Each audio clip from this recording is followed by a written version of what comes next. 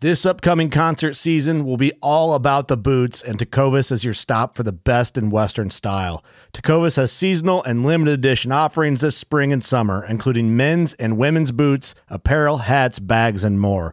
All Tecovas boots are made by hand in a time-honored tradition with timeless styles that are always on trend. And Tecovas has first wear comfort with little to no break-in period. It's hard to find this level of comfort paired with this level of style.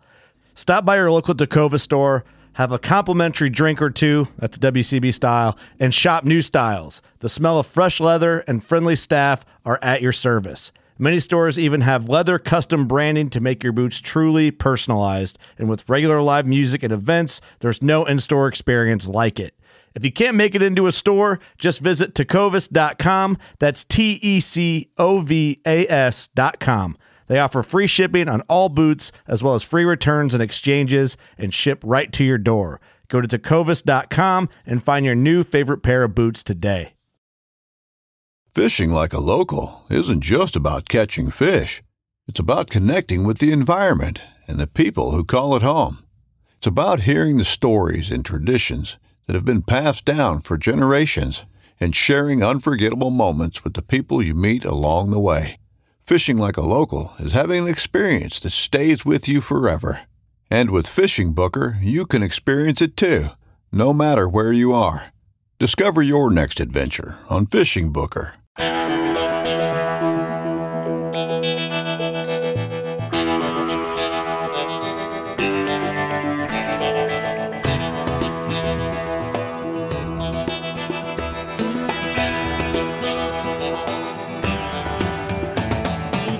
This is the Primal Podcast. At Primal, hunting is more than just a hobby. It's a way of life. And whether you're an expert or just getting started, Primal can help make you a better hunter. Now, here's your host, Mike Avery. Welcome once again to the Primal Podcast. I am so glad you have found this new podcast. This is only our second edition of the Primal Podcast. The fact that you found us means a lot, and I do certainly appreciate it. I also appreciate the fact that our guest this month is taking some time out from his busy schedule to join us. His name is Philip Culpepper. You know Philip from Hunt Club TV, the website huntclubtv.com, huntclubtv.com. He's a man who's been around the outdoor industry. His family has been for many, many years. He's an avid outdoorsman. He's a big proponent of Primal, and he is our guest this time around. Philip, welcome to the podcast. How are you? I'm good, Mike. I'm good. Thank you for having me on, man. I've been looking forward to it. Yeah, I've been looking forward to it for a long time as well. Tell us a little bit about your background, Philip. How did you end up to the point where you are today? Well, pretty much. I grew up in just north of Columbus, Georgia, which for anybody that's a Realtree fan, Columbus is the headquarters of Realtree. And when I was the week before I turned 16, I had my mom drive me down there, and I filled out an application just to try to get my foot in the door any way possible. And actually, I worked in the warehouse for almost 2 years, just packing boxes and shipping out stuff from the warehouse from the real store. And so from there, I just pretty much stayed in David Blanton's ear to try to have a chance to run camera, and finally got a chance to run camera a little bit, and eventually moved into the video department and learned how to edit and started producing some. So it just kind of slowly trickled that way. Pretty much, like I said, all started just packing boxes. So it was just pretty neat. That is pretty neat. And to think that a kid of that age would end up working for Realtree and doing what you've done over all the years, that's like an American success story, Philip. I don't know about that. I can just say I'm not a big lottery ticket guy, but I guess that was my lottery ticket for my lifetime. It was, I got lucky and was at the right time at the right place, and thankful for the opportunities I've had, and whether it's packing boxes or yelping at a turkey, Bill Jordan gave me that from the start. And these days you're still heavily involved in video, just out on your own more or less, right? Yes, sir. So I was at Realtree for a little over 18 years, and I went out in August of 2020 on my own and we started the Hunt Club show, the digital show, and it obviously has its own YouTube presence and as well on Realtree's app 365. and pretty much still partnering with Realtree real heavily, and just did that in the fall, kind of as a fall series for a deer show, and then I still do the Spring Thunder show for Realtree, which is an in-house show for them as far as hosting that. So I am on my own, but I'm still very, very heavily involved with Realtree. So what was the thinking behind the Hunt Club? What were you looking to do there that you couldn't do with or working under Realtree? Well, pretty much it was just I had some buddies that and my dad works at Realtree. He started about a year and a half, 2 years after I did, and actually he manages all the Bill's property. But obviously growing up hunting with my dad, and I've got some buddies. I was on a club there locally that I hunted with and became good buddies, and it was just we'd always cut up and laugh, and they had interest in starting to get into filming, and obviously I feel like I grew up around it to where, we all just decided, man, it would be a cool show to show the behind the scenes, not only of everybody cutting up, but the struggles of self-filming stuff, and I feel like we can lay down some pretty decent footage, so that's kind of where it all birthed. And just pretty much just showing, I wanted to show the camaraderie side of it, of just the, the good old boys hunting and having fun, but still trying to document it. Well, and your concept, Philip, has been very popular, very successful. It seems like it's resonating pretty well. So, obviously we're still trying to grow and it's just, we're trying to just show it like it is. And like I said, I'm thankful for all the support we've had along the way of we haven't been doing it that long, but it seems like it's definitely striking a chord with some of the people, some of the weekend warriors, if you will, to where, it's obviously we're blessed to be able to do it a little more than that. But at the same time, it's just showing of pretty much why we got into hunting and we're documenting that and just trying to show it. This is the Primal Podcast, a presentation of the folks from Primal Tree Stands. If you would like to learn more about that company, and we will be talking about them, the website is primaltreestands.com. That's primaltreestands.com. We're talking with Philip Culpepper of Hunt Club TV, their website, huntclubtv.com, huntclubtv.com. Philip, there's so much of life as being at the right place at the right time and making the right connections and the right decisions. But, man, your relationship with Realtree at an early age certainly helped shape where you are now.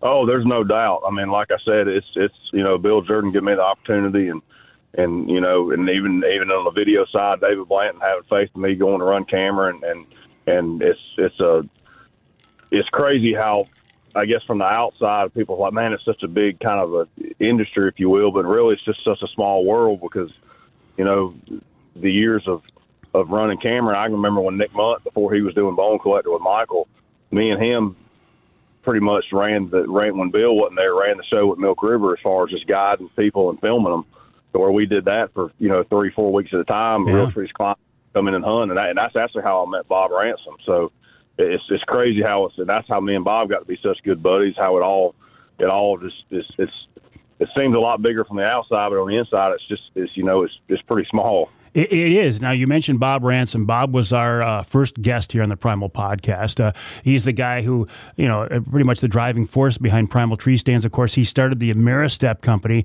I mean, a guy like Bob, he is such a driven, hardworking, energetic kind of guy, and our industry, this hunting industry, is filled with people like that, isn't it, Philip? Oh, there's no doubt. That describes them. That's on the minimum side of describing. And I feel a little nervous. I'm having to follow Bob. He does set the bar pretty high for energy. I'm going to pick up my pace on talking if I'm going to hang with him.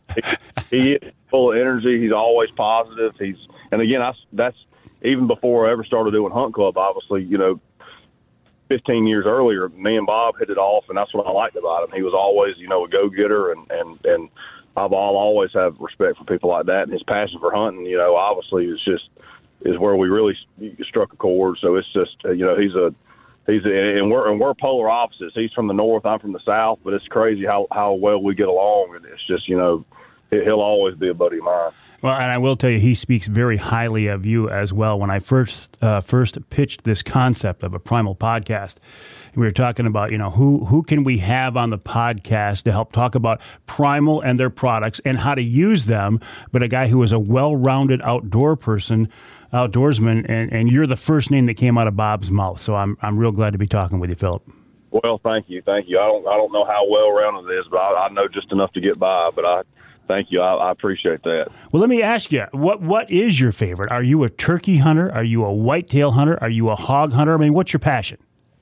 Man, I love the deer hunt. I'll try to go as hard as anybody. I mean, I hunted a deer in Kansas this year for 39 days, but I feel like where my roots and where I really just went over the top was turkey hunting. So I mean, I love the turkey hunt, and again, I love the deer hunt. Really love the bow hunt, but turkey hunting is probably, if I had to pick one thing that there was only had one option I could do year round, would be turkey hunt.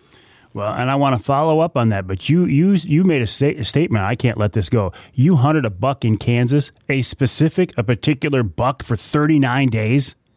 I did, and I don't know if that was stupidity or just or ignorance, but it was. I hunted a deer. It started in the summer, and we started getting pictures of him, and it was a very tough bow hunting situation. It was about 170 acres I was hunting. There was 2 trees on the entire property. It was pretty much just a canyon country and kind of prairie, open flats. And so, but thank goodness, I guess it's a good and a bad. The cell cameras, we run Spartan cameras, and I was getting so many pictures of him to where I knew he was there. It kept me. It's almost like the deeper I got, the more committed I got. And it was pretty much, I hunted him, was having pictures of him pretty steady, and had it not been for video stuff, I would have killed him about halfway through that. But it was too late for camera lights, so I didn't shoot. And then the neighbors, once rifle season got in, the neighbors were everywhere, and he kind of went underground. So either somebody got him, or else they pushed him out of the country, and then that's the last I saw of him. So what was there about this buck that got your attention? He was just, he was a really big deer, and it was a deer I had such a story with, and I love, if you ever do find a good, big, mature deer, I love chasing them, just trying to figure them out. And it got to the point where I was seeing him from about a mile off during the rut, chasing does, and I knew he was in the area. And I had pictures of him since October, or September. So, but he would have been my biggest deer ever. I'm gonna say he was in probably low to mid 190s. Wow. So it was a deer that I was committed to, and I had my buddy out there who's an outfitter. This was some other private land he was allowing me to hunt. And he just said, "Man, you just have at it." So I know when I had I didn't think it would take that long for me before I pulled off of him, but I was like, literally, I've got the whole season to try to get him killed, and I was committed to keeping after him until he went completely underground for about 2 weeks. So that's whenever I kind of cut my losses, but we'll see. I'm hoping next year maybe he made it through and he'll show back up, but we'll see. How do you hunt a property like that with just 2 trees? It was it was tough. I learned. I wish I knew now what going into it as far as how I was going to hunt him, and I had a few ground blinds I ended up putting up where he was crossing the county road coming in there, but we pretty much had moved a ladder stand in there, and that's what I told Bob. I was like, man, I said that the seats on the new ladder stand, so they passed inspection, because I sat in one for over a month, and I was like, and it everything went well. So, but I pretty much we had moved it, and obviously Kansas you can feed, and so we were trying to get him, and I had a big water tank right there to where he was coming through, but it was just he was only getting there after dark majority of the time, and there's obviously everybody knows there's that window between right there before the rut hits when they're really active and strolling, and I actually had left. I had to go. I went with my dad and another buddy we do stuff with, Michael Pitts, and I had to go to a trip in Maryland, and I was gone for 4 days, and 2 of those days he was daylight. And so, and then when I got back, the first day is when I almost killed him. He came in right at dark, and then after that, it was back. Once he got on does, it was a crapshoot. Well, anytime you target a buck like that, it's a challenge. But I'm thinking in this situation, you're trying to bring him into one specific area. You're hunting it hard. Man, there's a fine line between hunting too hard, right, though, and blowing him out of there. Exactly. And so I would literally I spent 39 days just hunting, but I would say on top of that, I spent another probably 7 to 9 days if I went out from a distance and just glassed, had a spot and scope, just trying to find him and figuring out what he was doing, which, you learn a whole new respect for those deer out there, because even as flat as it looks, those deer, they use every inch of the terrain to travel to where, I mean, they can be in a little swell or dip and be getting around to where, like, there's no way you can't see them. But, you know, and it's just like, that's what this deer was doing. He didn't get that big for you know, he got that big for a reason. He's not stupid. So I glassed and tried to come up with a scheme to try to get him. And because he was in there and we were catching him mainly in the afternoons, I went for probably, I bet 20 of those days, 25 of those days, and I only hunted them in the afternoons because I didn't want to blow them out. And but again, I was still, and I knew, I said, if I'm ever not getting pictures of them, I feel like I messed them up. And I really feel like I never, you know, a lot of people on social media, you know, obviously people follow everything, and they're like, man, has he got you figured out? Is he seeing you coming and going? I was like, I mean, I was literally getting pictures of him. I would, by the time I got to the truck, he would be in there. So at night, so it's like, I don't, you know, if he was boogered that bad, I don't think he would be coming in there. Like, it's a matter of, you know, like I said, the few days that I should have been there and I knew I should have been there, I wasn't. But if I had to, you know, but again, it's kind of like we talked about what Hunt Club is. We had a yearly trip I do with my dad and my buddy and a good family up north in Maryland. We go every year. So I was like, I wouldn't miss that for a deer. So, I mean, I'm not kicking myself on that aspect. I just wish that cold front would have hit a little bit quicker. How many times have you wished for that over the years? I'm telling you, now I'm in Mississippi right now on this is the last hunt of the year. And there one hit here yesterday. I can tell you it was the wind chill this morning was 17 degrees. Oof. But I know for people up north, that's not bad. But for being down here in South Mississippi, that's cold. Yeah, it's been pretty cold up here as well. This is the Primal Podcast. If you would like to learn more about Primal tree stands, ground blinds, and accessories, check out the website, primaltreestands.com. That's primaltreestands.com. We're talking with Philip Culpepper of Hunt Club TV, his website, huntclubtv.com. We will take a quick break and be right back. Do you want to save money on great hunting gear? Head to the Primal Tree Stands website and use my promo code AVERY. You know I love that Primal Wraith 270 see-through ground blind, and their new Breeze blind is a great option too. For tree stand hunters, check out the Snap Sticks, Rip Rails, or Grip Stick climbing sticks. And to make your time in the stand as safe as possible, take a look at the Descender. That slowly lowers you to the ground in case of a fall. All of these products and more are available on primaltreestands.com. Just use the promo code AVERY at checkout and get a great discount, including my favorite, the Wraith see-through blind for less than $200. That's right, one of the most popular see-through ground blinds on the market at a price you can't beat anywhere. Again, go to primaltreestands.com and use the promo code AVERY to get big discounts on everything on the website, including that Wraith ground blind for less than $200.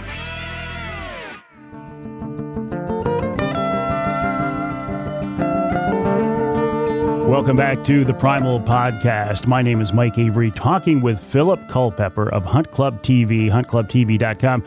Philip, before the break, a couple of things you mentioned I got to follow up on. The way you were hunting that buck in Kansas, that is a form of dedication and passion and commitment that most hunters, 99.9% of us, just don't have. Are you wired this way? Is this something you consciously work on, or what?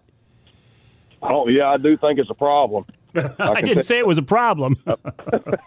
I think I mean, like I said, I've been very blessed to even be able to get to do what I do, and if you want to say hunt and try to get content and call it making a living. But there was times where, you know, there were other deer to hunt, but I was so committed trying to do it, and it's just, I don't know, obviously it's a passion. It's always for a passionate hunt, but I was so committed to it. And, you know, I think that goes back to, you know, we were talking about turkey hunting a little bit.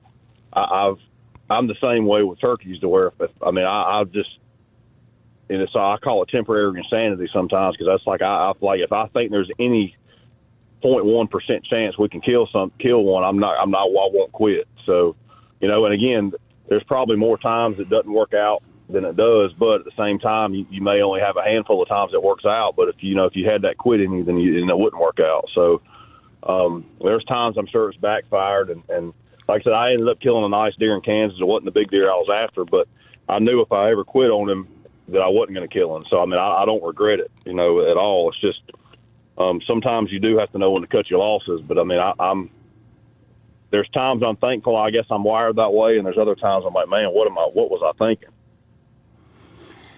Well, it is those traits that set you apart, though, that make you the quality and the level of the outdoorsman that you are. So, I mean, if I could be that way, and I can't, I'm just not wired that way, but I would embrace it. I would be proud of it.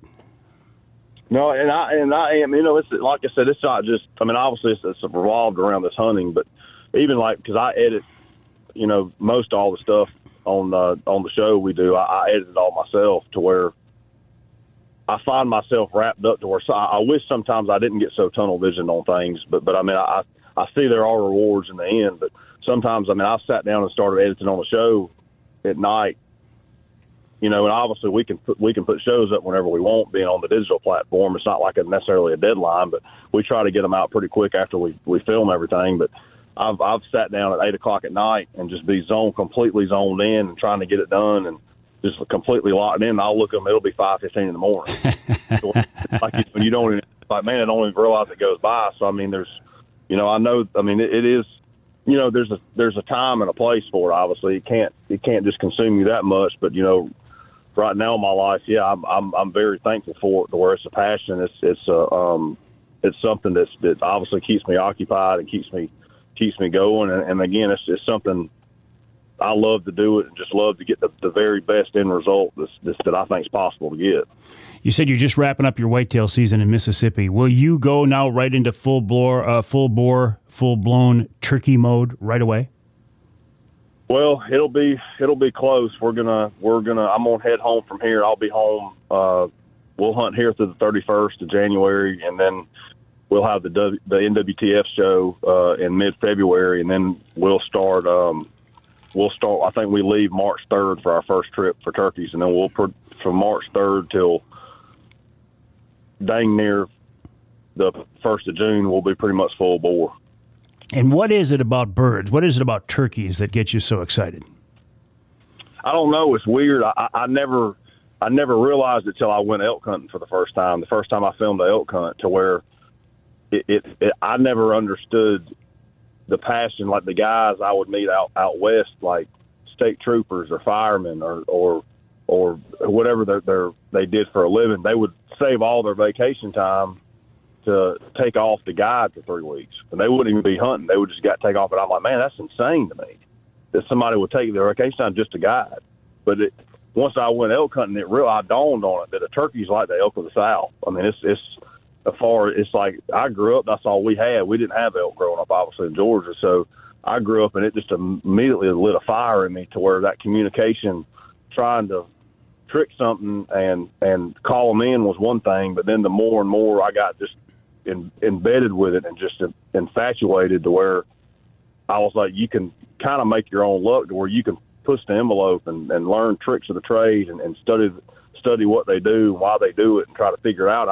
I got completely enthralled in it to where it was for a while. I mean, I still am as crazy about it as I was from day one, but it was like, man, I'm like crazy about this bird, just trying to figure them out. And, but again, like I said, meeting guys from out west who a lot of people compare it to elk hunting, obviously without the wind, but I saw the similarity there of those guys that were just completely infatuated with hunting elk, and so it's just something about that communication and that dialogue between you and something else and trying to fool them at their own game, is something that I don't know. I don't think I'll never lose that craziness about trying to do it. As you were talking about this, in my mind, I was trying to figure out, okay, so what are the correlations here? And I think you just nailed it. It's the interaction. It's the vocal interaction that you can talk back and forth to a critter, to a wild animal, and maybe, hopefully, affect their behavior in your benefit. Well, right. And don't get me wrong. I love calling turkeys in and seeing people kill turkeys. I love killing turkeys and love to stack them up as much as you legally can. But to me, the biggest enjoyment out of it is if you're ever sitting there yelping at a turkey and you get a turkey and you got him in gun range and you have him fooled and he thinks you're a hen, he's strutting or gobbling coming in. To me, that's the biggest satisfaction of to me, that's what the game's about. And it's, like I said, that's something, you know, and I've been obsessed with it since I killed my first one when I was 8 years old. My dad called in my first one when I was 15. And I was really obsessed with it between then when I was 8 and 15. But when I called my first turkey in, then it like went to a whole nother level. Mm-hmm. And I just, you know, I've been infatuated with it since then. And then even to this day, though, you still learn something every time you go out. Or I think that's the biggest thing is you still got to keep that open mind of regardless, they're going to be better than you. What's your no how good of a run you get on, how many turkeys you kill, how many days in a row. They're still better at it than you are, and you keep that open mind of learning something from them every time you go out. And I feel like that's what keeps you have a little bit of an edge. I love the turkey hunt as well, and believe me, Philip, I am not even pretending to put myself nearly at a level of you. So I'll lay that out there right now. But the way I like the turkey hunt here in the North Country is, you know, I'll set up decoys in front of me. I'll sit in one of those Primal Wraith 270 see-through ground blinds that I absolutely love. You know, I videotape my own hunts, so I got a camera on a tripod next to me, but I'm very stationary, and I rely on either, you know, birds wandering through the area or me calling them in. You're more of a run-and-gun type guy. Your patience does not allow you to sit, does it?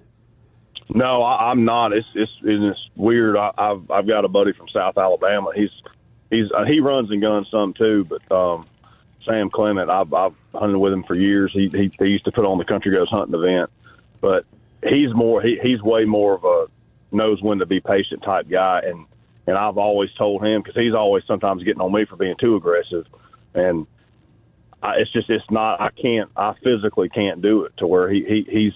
And I've told him, I said, Sam, you will kill turkeys that I would never kill probably, because I feel like, you know, every thing about turkeys, I feel like they all have their own personality, just like people, to where some of them I truly think, you know, they're antisocial. They don't want to see a decoy. They don't want to hear a call. They're the turkeys you'd see get standing out by themselves in the field, to where some of them, you know, are arrogant. Some of them are cocky. Some of them are going to come try to run you over, beat you up.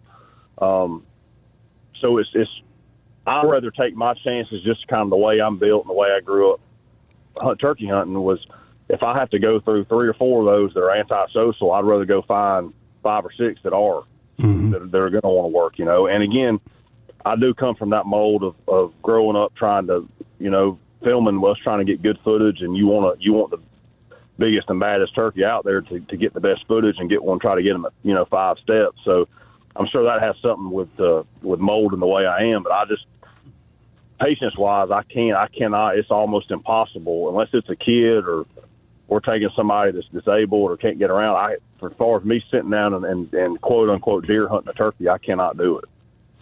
Well, you and I will have a lot of opportunities to talk about turkey hunting here in the future on the Primal Podcast, but let's shift gears a little bit and talk a little bit more about your relationship with Primal. Now, you kind of set the stage here saying that you ran into, you know, Bob Ransom when he was at Ameristep. But how did you reconnect, or how did you establish this partnership with the new Primal company, Primal Tree Stands and Ground Blinds? Well, I mean, pretty much, like I said, me and Bob met out there at Milk River, and we stayed in touch, and we always talked. You know, what few trade shows I'd go to, I'd see him. We'd always go out for dinner, and I mean, we kept in touch. Like I said, we hit off and we were buddies. And so, obviously, I knew he had, early on, I was still at Realtree. He had sent a few stands kind of when he first started Primal. So, I mean, just honestly just wanting an opinion, saying, what do you think? And looking at some of the stuff.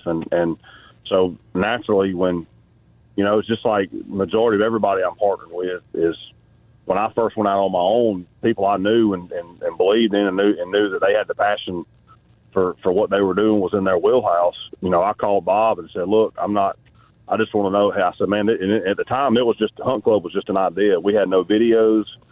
Our YouTube presence was zero. We had, I mean, the social media was zero. I mean, it was nothing. So I was literally, he just went on a leap of faith of saying, just our friendship pretty much, you know, and so I called him. He was the first one and only one I called to have anything to do with stands. And so, you know, we talked through it and made something work. And that's when you know, I met Ellie and we had a guy on a conference call. And so kind of the rest is history. We just kind of kept growing from there. And And it is impressive. Looking at this from the outside, it's impressive what Primal is doing and where they're going to go. I'm very excited about it. They've got great ideas, great products, and great people pushing these ideas and products. Oh, no doubt. I mean, I love their equipment, the lock-ons, the rip rails, the like you mentioned, the Wraith line. I mean, the ladder stands. I mean, heck, I sat in one for over 30 days. So, I truly believe in their products. There's no ifs, ands, or buts about that. But I mean, I do feel like I'm kind of a good old boy from Georgia. So to put icing on the cake to that would means just as much or more to me as when I got to meet the whole team over there. So obviously I knew Bob and got to meet the whole team. I mean, it's just like you've known them forever, and they're all good people. And so, I'm as proud of that, of working with a company like that, than I am of sitting in a comfortable ladder stand.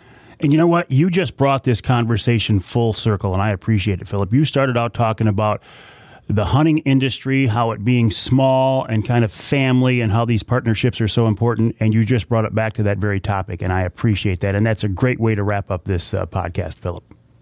Yes, sir. Well, again, thank you. Like I said, I'm a very passionate person, and it's probably got me in trouble from time to time, but I speak what's on my mind. And I appreciate you having me on, and I look forward to doing it again. I will take passion over complacency any day, and you are welcome on this podcast, and we'll talk again soon, Philip. Appreciate it. Thank you, buddy. All right, that is Philip Culpepper of Hunt Club TV, the website huntclubtv.com, huntclubtv.com. We'll be hearing more from him, as you can imagine. And if you would like to learn more about Primal tree stands, their ground blinds, their accessories, a little bit about the Primal story, go to their website, primaltreestands.com. That's primaltreestands.com. My name is Mike Avery, and I will talk with you next time right here on the Primal Podcast.